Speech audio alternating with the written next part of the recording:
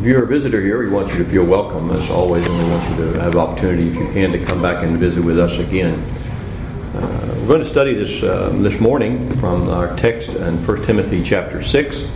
As the members here know, we're preaching through the epistles of 1 and 2 Timothy and Titus for the year, and have sort of identified different themes or focus on different scriptures each month. What we recognize, at least certainly what I recognize, is that I don't have adequate enough time to be able to consider every directive or truth that's found in this text. Paul says a lot to Timothy and Titus, and of course he's saying a lot to us. Our intended theme for June is found in the first words of 1 Timothy chapter 6, verse 12, where Paul says, gives the directive to fight the good fight of faith. And we're going to talk about this month, the Lord willing, some elements of that aspect of the struggle or the fight for our faith, both objectively and subjectively as we think about faith. What we recognize as we've looked as well at the picture of godliness is that even before we get to this passage is that godliness is a struggle. And Paul was certainly calling on Timothy in more than this particular passage to engage in the struggle, to engage in the battle, to fight the fight.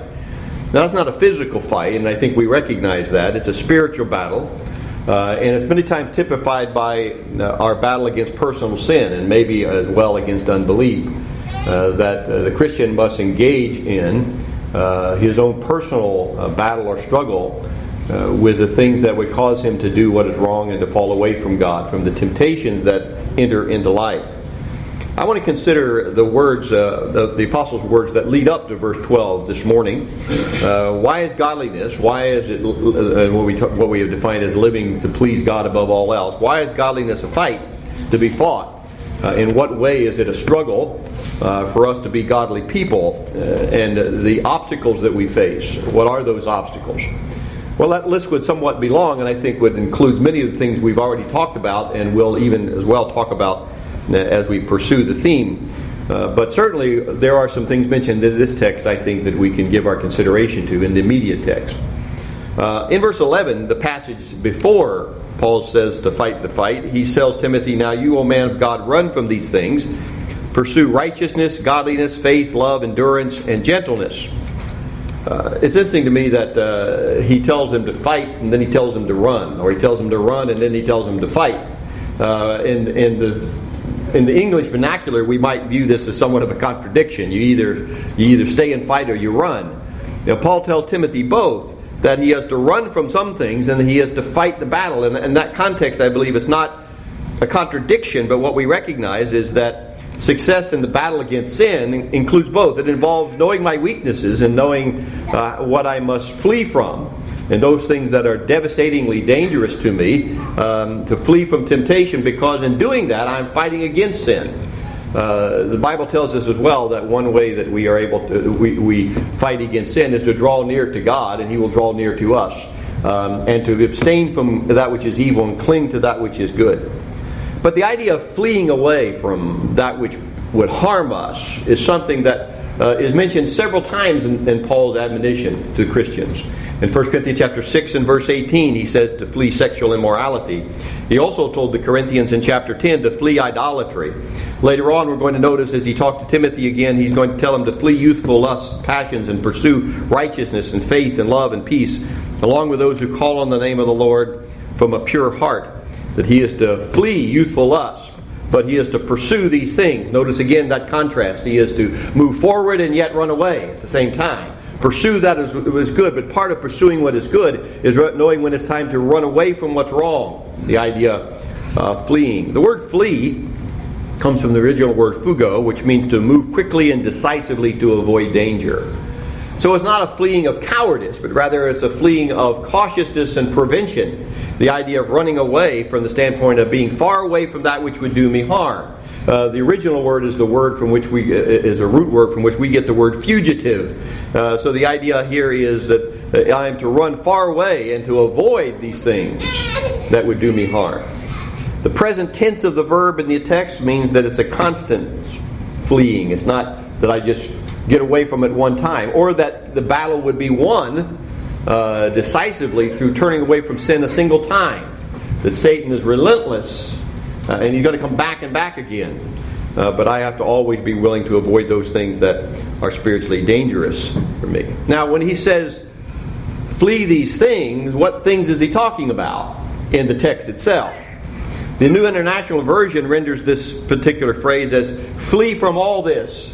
So obviously, Paul's looking back in the text. He's saying there are things that we've just talked about, things that we've just discussed, that you must not pursue, but rather run away from. You must stay away from them. He mentioned the false teachers earlier in this chapter and talked about those who were destitute of the truth, those who didn't have any desire for the truth but thought that godliness was a way of gain. He told Timothy personally, you withdraw from these folks. Don't have anything to do with them. Don't try to compromise with them.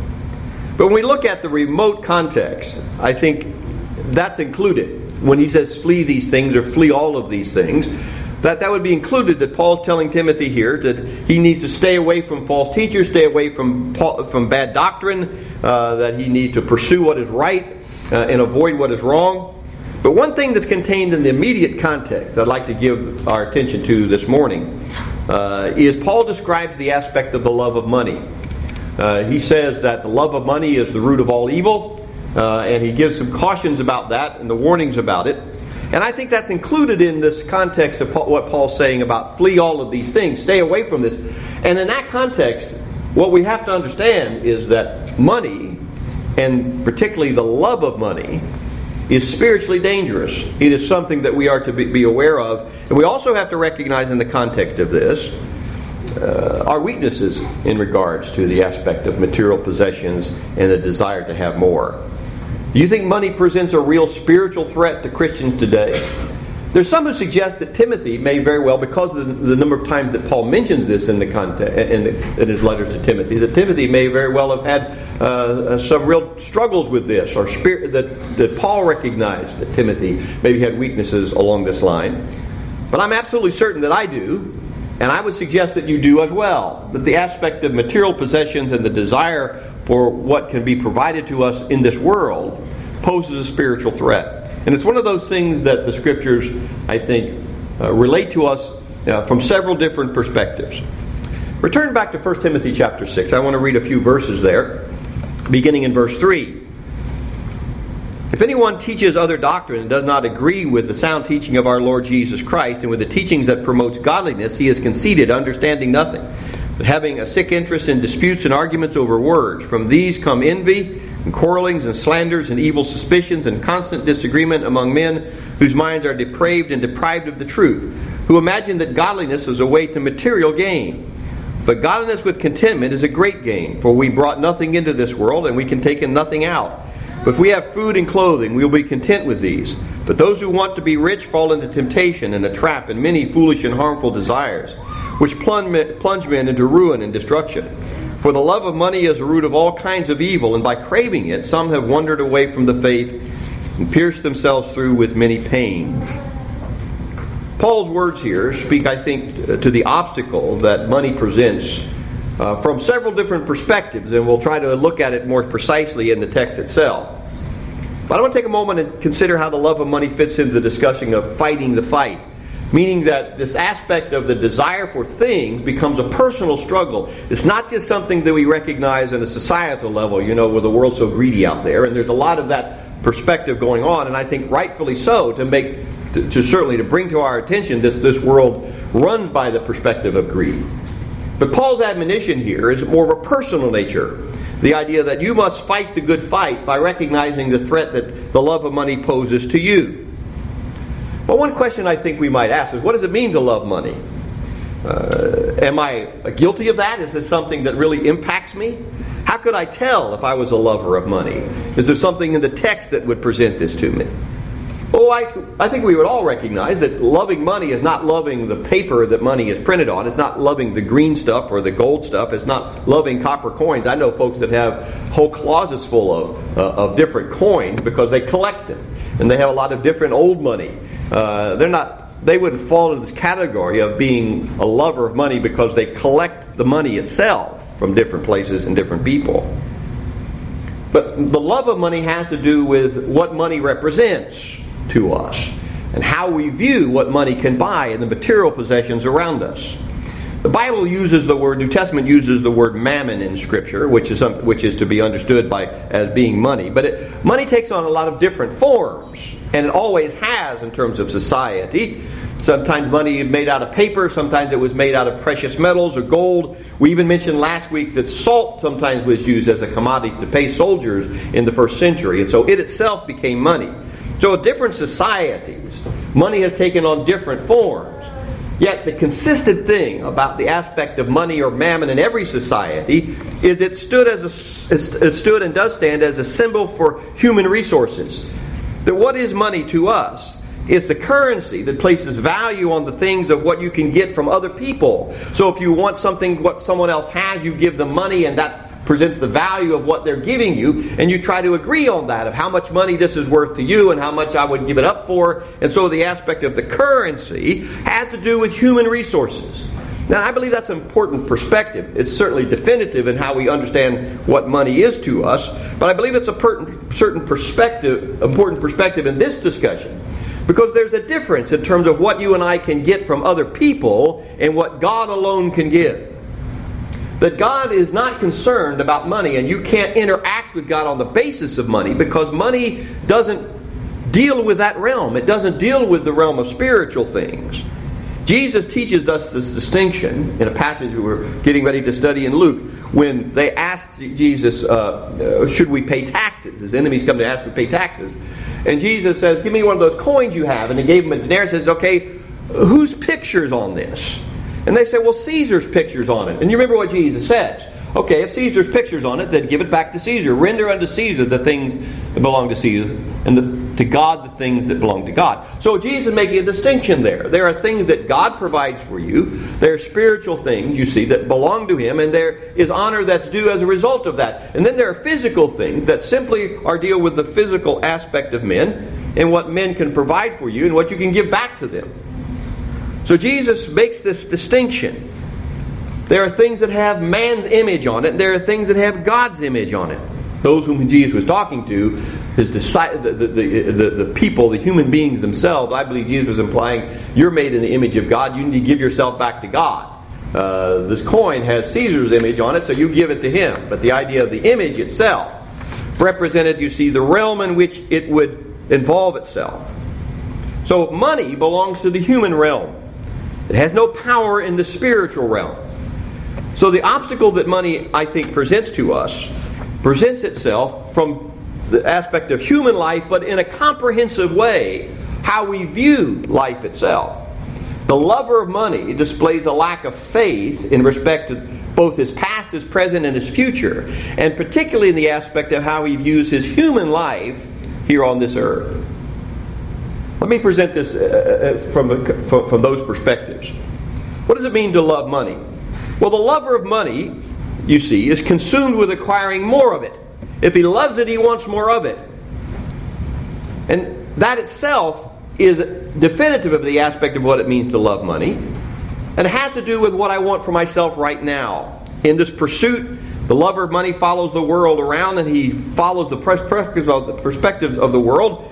You see, and he puts physical things above spiritual things. In fact, he may have no regard for spiritual things at all. His whole life may be geared by the aspect of what he can get physically.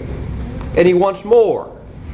Ecclesiastes chapter 5 and verse 10, the wise man said, he who loves silver will not be satisfied with silver, nor he who loves abundance with increase. This also is vanity. So what God would teach us about the aspect of loving money is that it's foolish from the perspective of the present, because you see, you're never going to be satisfied by just getting more. Money fails in that regard to provide what we seek, even from the physical perspective.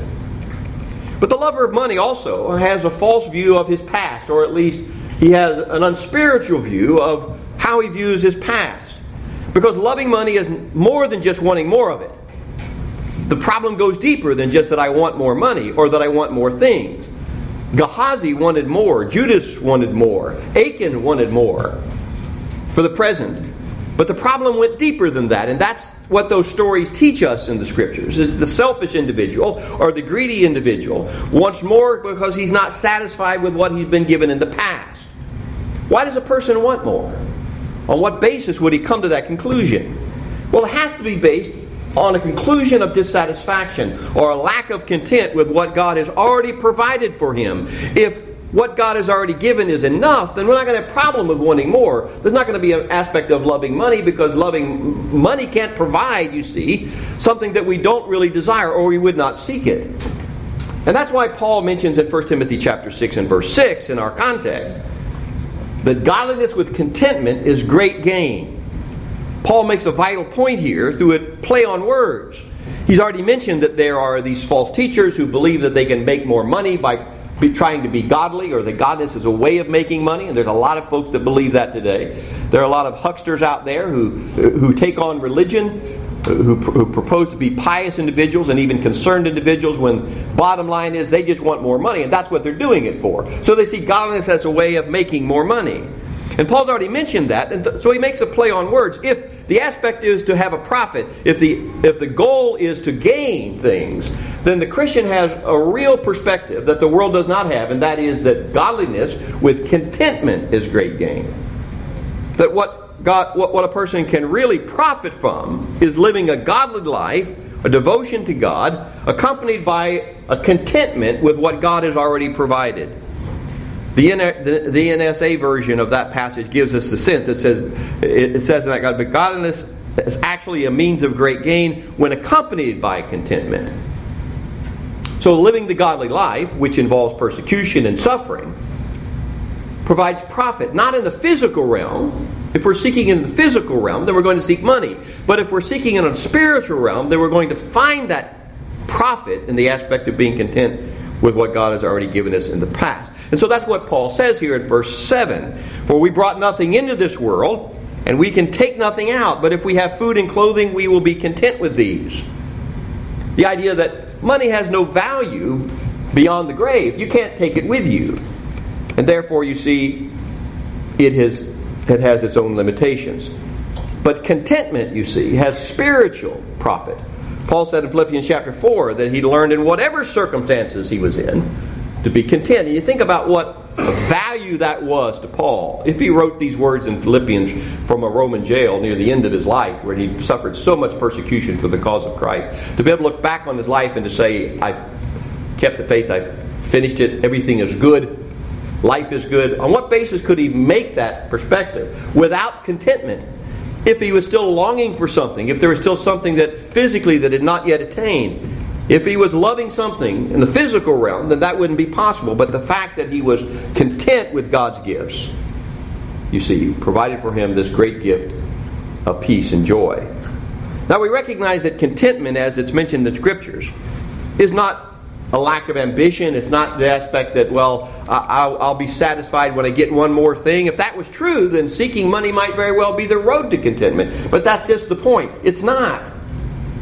Because the man who seeks after silver will not be satisfied with it. There is no satisfaction in the physical things to be had.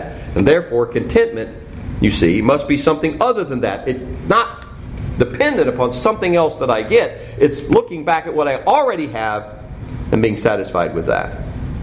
Contentment is being satisfied with what God provides. And that's why contentment is so connected with, inherently connected with one's faith. That he believes that God provides and ultimately believes God has already provided. So the providence of God is at the heart of the command to be content. And that's why discontent is sin. It's not because it makes us unhappy. Discontented people are unhappy, and we look out in the world and we see there are a lot of unhappy people out there, unfulfilled people who want more, who never seem to be able to get what they want. And what a tragedy that is. But that's not why it's wrong. Why discontentment is wrong is because it is an affront to faith of the Christian. It's an affront to divine provision. In Hebrews chapter 13, verse 5, notice the passage. Paul says, the writer of Hebrews says, keep your life free from the love of money, and be content with what you have. For he has said, I will never leave you nor forsake you. There's an interconnectedness to this very simple verse. That's not difficult to understand. It's a very simple verse. But the interconnectedness of it is the whole argument, so to speak. The commands parallel one another. To keep yourself free from the love of money comes as a result of being content with what you have. Well, how can I be content with what I have? That's based upon the promises of God that He will never leave me, that He will never forsake me. So I go from the aspect of the struggle of the physical things around me being connected, intimately connected with the promises that come from God's own voice. That means embellishing my life with the promises of God, being totally devoted to what God says in His Word, and making that the root of my life is the avenue by which I'm able to overcome dissatisfaction and the love of money. So the command to be content is inherently linked to the command to be free from the love of money, because one cannot happen with another, nor can either one of those happen without a firm belief and confidence in the promises of God. That's why this is an issue of faith. And that's why, one reason why, it's a part of the struggle, the fighting for faith that Paul mentions in this text. But there's another element here, and that is that the lover of money has a false view of the future. And we've already mentioned this in a sense, that the problem money imposes speaks to the reason why one would want more. Why do you want more? Because I believe that money can buy what I really need, and therefore secure my future. So money is viewed, falsely so, as a source of joy. Money is viewed as a source of security. And there's a sense in which that is so well ingrained into how we think and how the world thinks that it poses an ongoing daily threat to the Christian and how he views life. What will make your life secure? What will prepare you for tomorrow? What will give you the security that you need? Well, there are very few things we could put on that list that most people would put on that list that don't involve the aspect of securing physical possessions.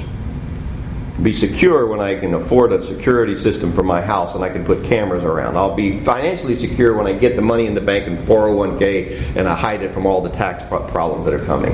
When I can provide security is when I can get things around me that will provide for me security. Is that right? You know, Jesus flips that on its head when He would have us to recognize that security has nothing to do with what money can buy. That money can only buy those things in the physical realm, and there is no security in the physical realm. The prosperous farmer in Jesus' parable of Luke chapter 12 viewed the security of his future in the context of bigger barns. He had already gotten what God had given him in the prosperity he'd had from those crops the year before. He had a lot of things to store. Now all he needed was bigger barns to put them in. And if he got bigger barns to put them in, then you see he'd be satisfied with what God had done. And so I will say to my soul, soul, you have many goods laid up for many years. Take ease and eat, drink, and be merry. But God said to him, fool, this night your soul will be required of you. Then whose will those things be which you have provided? So is he who lays up treasure for himself and is not rich toward God. I would suggest to you, though, what we see, one thing we have to see in this passage is that, again, Jesus' distinction between the aspect of the physical and the spiritual. He says, I've got everything I need. I got the barn to put them in. I can secure myself because I can keep all this stuff for the future. And Jesus said, tonight your soul is required of you. The bill came due, but it wasn't a physical bill. It was a spiritual bill. It was an accountability that had to do with spiritual things, and money couldn't do anything about that. All the barns in the world filled with all the possessions could not secure any spiritual security. So when that arrived, you see, then things were turned on their head. And so Jesus says, what's going to happen of you? Well, whose will these things be which you have provided? So is he who lays up treasure for himself and is not rich toward God. Raise up treasures on earth as opposed to laying up treasures in heaven. And Jesus made that distinction many times. So money has no value beyond the grave. And that's what Paul says, you see, in verse 7 that we mentioned before. Brought nothing into this world, certainly we could carry nothing out.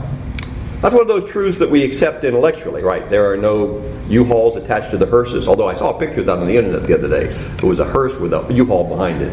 And the meme was, well, all that goes out the door because there's one. But I doubt that U-Haul really had anything in it that he was going to take beyond the grave. But that's usually what we look at, the aspect that there are no U-Hauls on the hearses. You don't take anything with you. The rich man dies just like the poor man. And death robs us all of any of the security that we had before.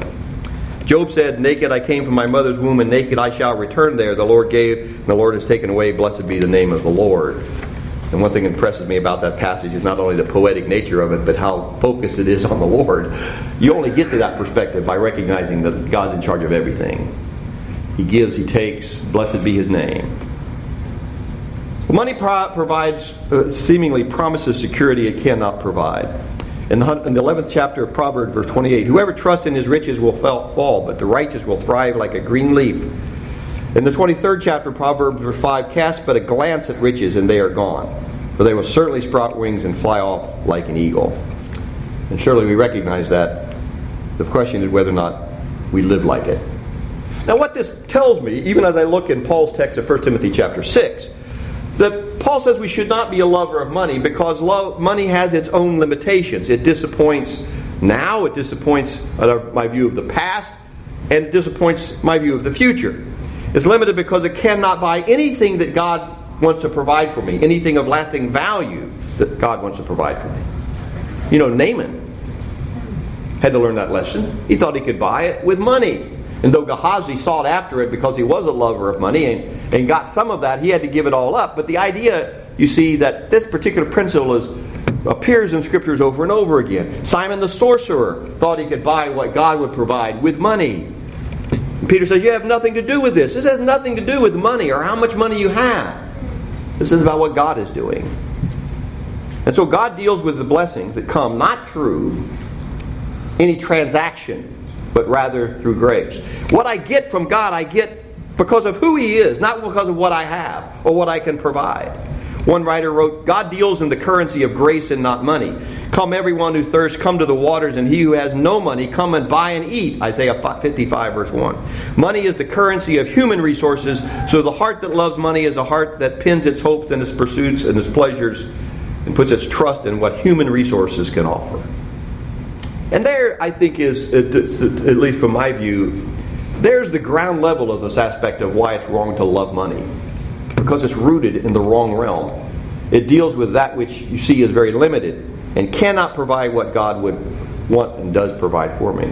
Covetousness or greed or love of money is evidence of unbelief. And therefore it's the enemy of those who would fight for faith, not only for faith objectively in terms of truth, but fight for my own faith subjectively in my trust in God. The one who loves money places his confidence in what money can buy because he thinks it has value when actually it does not.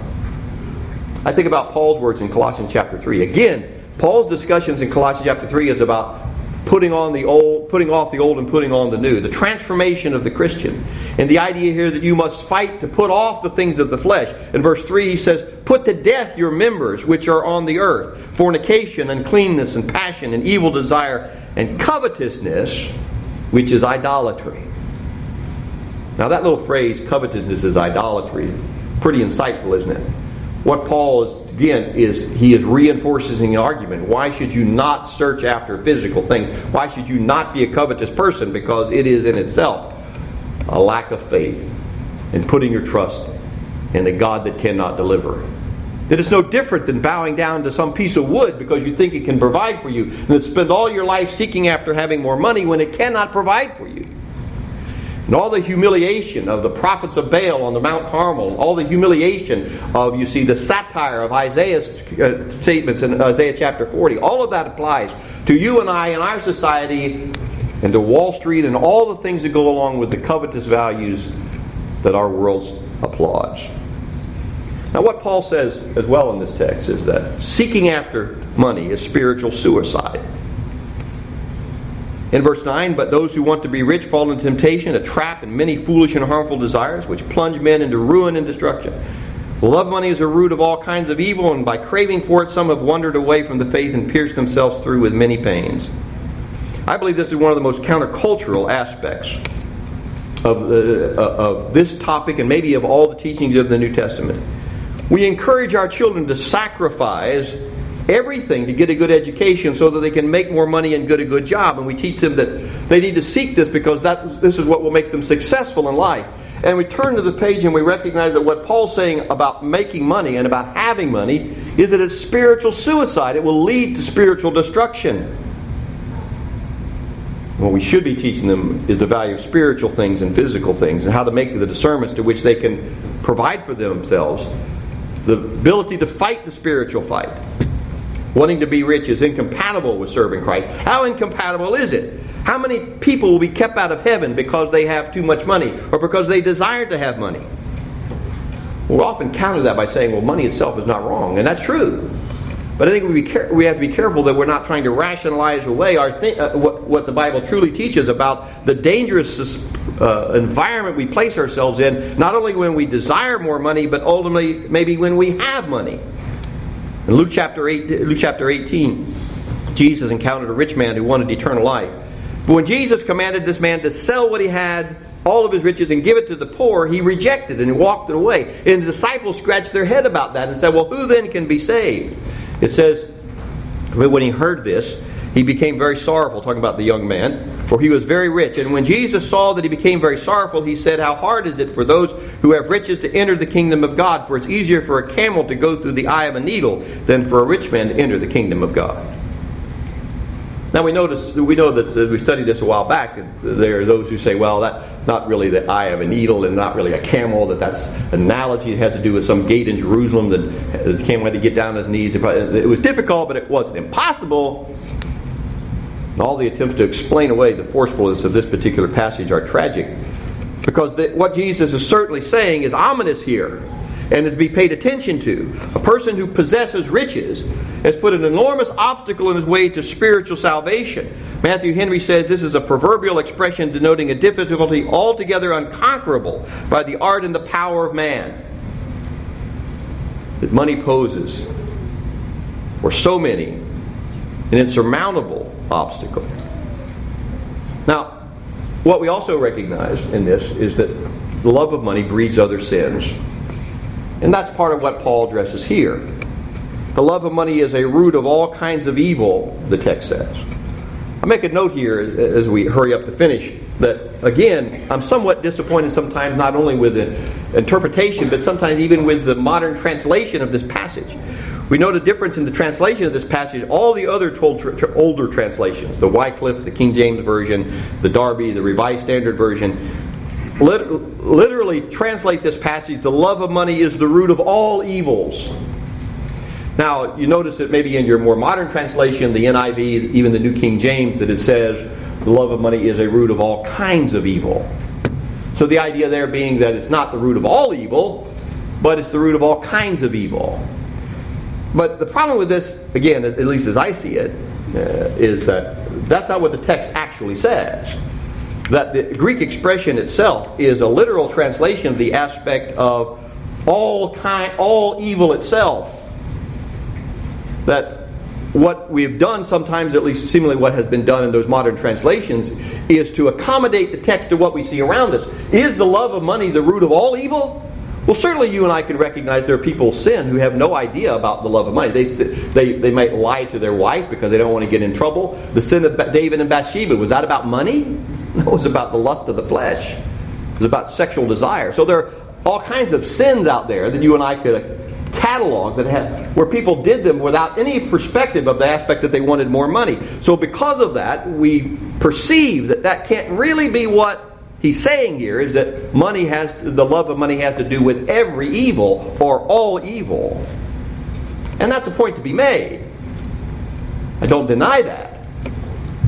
But I would suggest to you that we maybe something to recognize is that our inability to reconcile the text with our perception of what we see around us doesn't warrant altering the text. We at least need to be honest and say this is what the text actually says, and this is the statement the apostle is making. He's making a connection between greed and every evil we see around us. Well, what connection is that? It may very well be what we've already addressed, and that is all evil has to do as its source the aspect of unbelief. The unwillingness to trust God for the moment and for the future, and for what God says. To put absolute confidence in God's own word and His value systems is what leads to sin. It's the lust of the eye and the pride of life.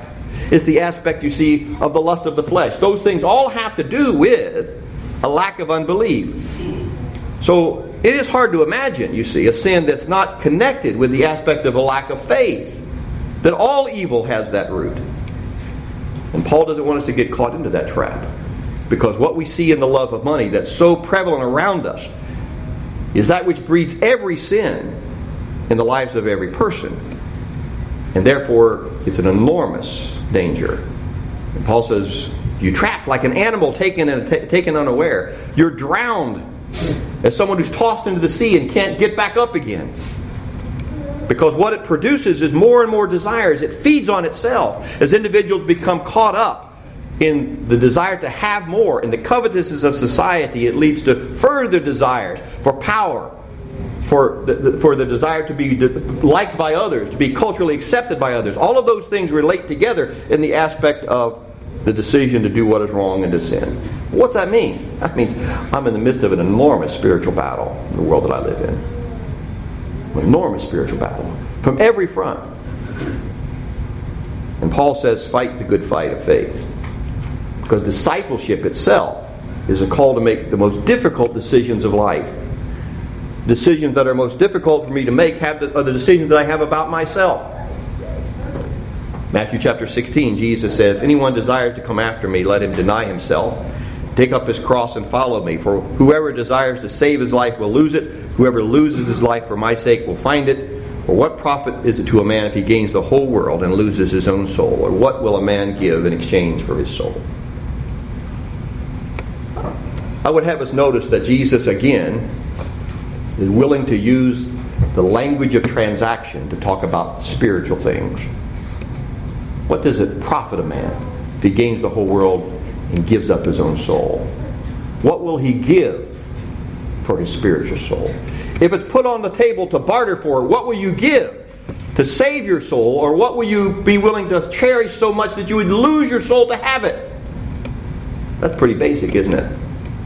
Jesus putting it right down where you see you and I can understand it. And ultimately he says, whoever loses his life, whoever would give up all of his life for me, he will find it. That there is a spiritual realm to which money has no value, but faith and trust in God is the true currency that spins. Put your trust in God. Live for Him. Give up everything you need to give up to secure Jesus Christ, and you have life. Thank you for your attention this morning. That call to give ourselves up, that call of faith, is a call to obedience. Unreserved obedience in everything that God says, not attempting to accommodate what He says to what we want, not mixing together and compromising the physical as though by serving God I can have physical things, or that God promised me some prosperity by serving Him, but rather understanding that when God promises what He will give to me as a result of my willingness to give up everything for Him, that those blessings are spiritual. And Paul says every spiritual blessing is in Christ Jesus. You want to be forgiven, you want to be reconciled, you want to be adopted into the family of God, you want an inheritance that cannot be taken away from you. You want to have relationships that are based upon love and that exhibit love in your life. You need to come to Jesus, because those are the things He gives. You can't buy Him with anything you put in your pocket, but you can secure them through your faith and obedience to Jesus Christ. Be a lover of faith and a lover of God, and not a lover of money. Can we help you while we stand and while we sit?